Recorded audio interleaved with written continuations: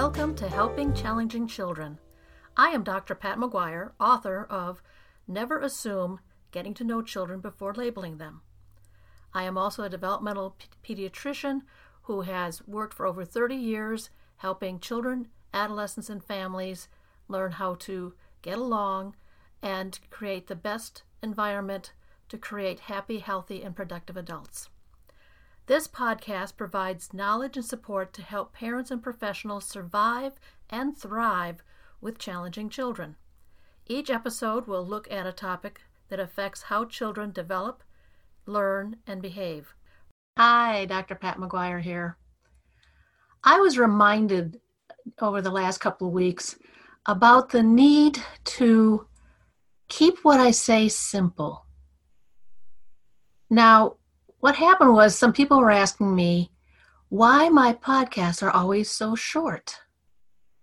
And the reason is that I want to focus on one piece of information or one fact so that people can think about it for the next week and see how to apply it to the children that they interact with, be it as a parent, a teacher, a child care provider, or someone who helps them with behavioral issues like psychologists and social workers.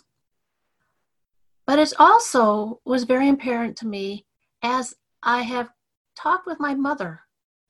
Now, my mother is in her 90s, and as is common at that age, there are some issues with the flexibility of what we call cognitive processing, the ability to handle and manipulate information so that actions can be taken quickly. What I have found with my mother is that I have to keep sentences short. I have to give space between what I say so that she can finish processing what I said. And if I am going to tell her how to do something, I give her one step at a time. Now, this is exactly what I've been telling parents and teachers to do with kids that have any one of the 6 neurodevelopmental disorders. And these are intelligence disorders, autism spectrum disorders, language disorders, ADHD, learning disorders, and movement disorders. What is common with all of them is issues with processing and making sense of what they're hearing. A lot of parents and teachers would tell me, well, I told them what to do. I gave them the directions, but they didn't do it the way they were supposed to.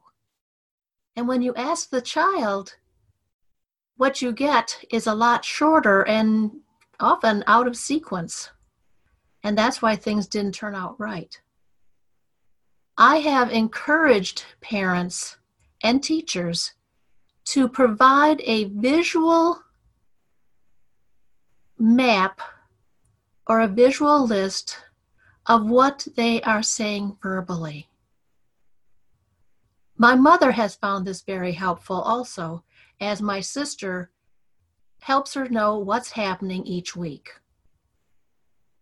My mother doesn't do well with the traditional calendars anymore, and so she needs them on a list with one item followed by another item in one item at a row. And this is exactly the way kids function because they struggle with visual temporal issues and sequential issues. So if everything is one item followed on the next line by the next item, followed the next line by the next item, they will do better. I especially remember one young girl in my practice who I began using a visual list with so that we could get through the sessions to help her with transition skills, social skills, and sharing skills.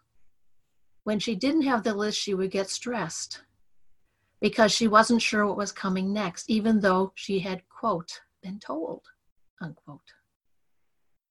It became more of a reality to her mother when one time I intentionally did not bring out the list just to see how she would do.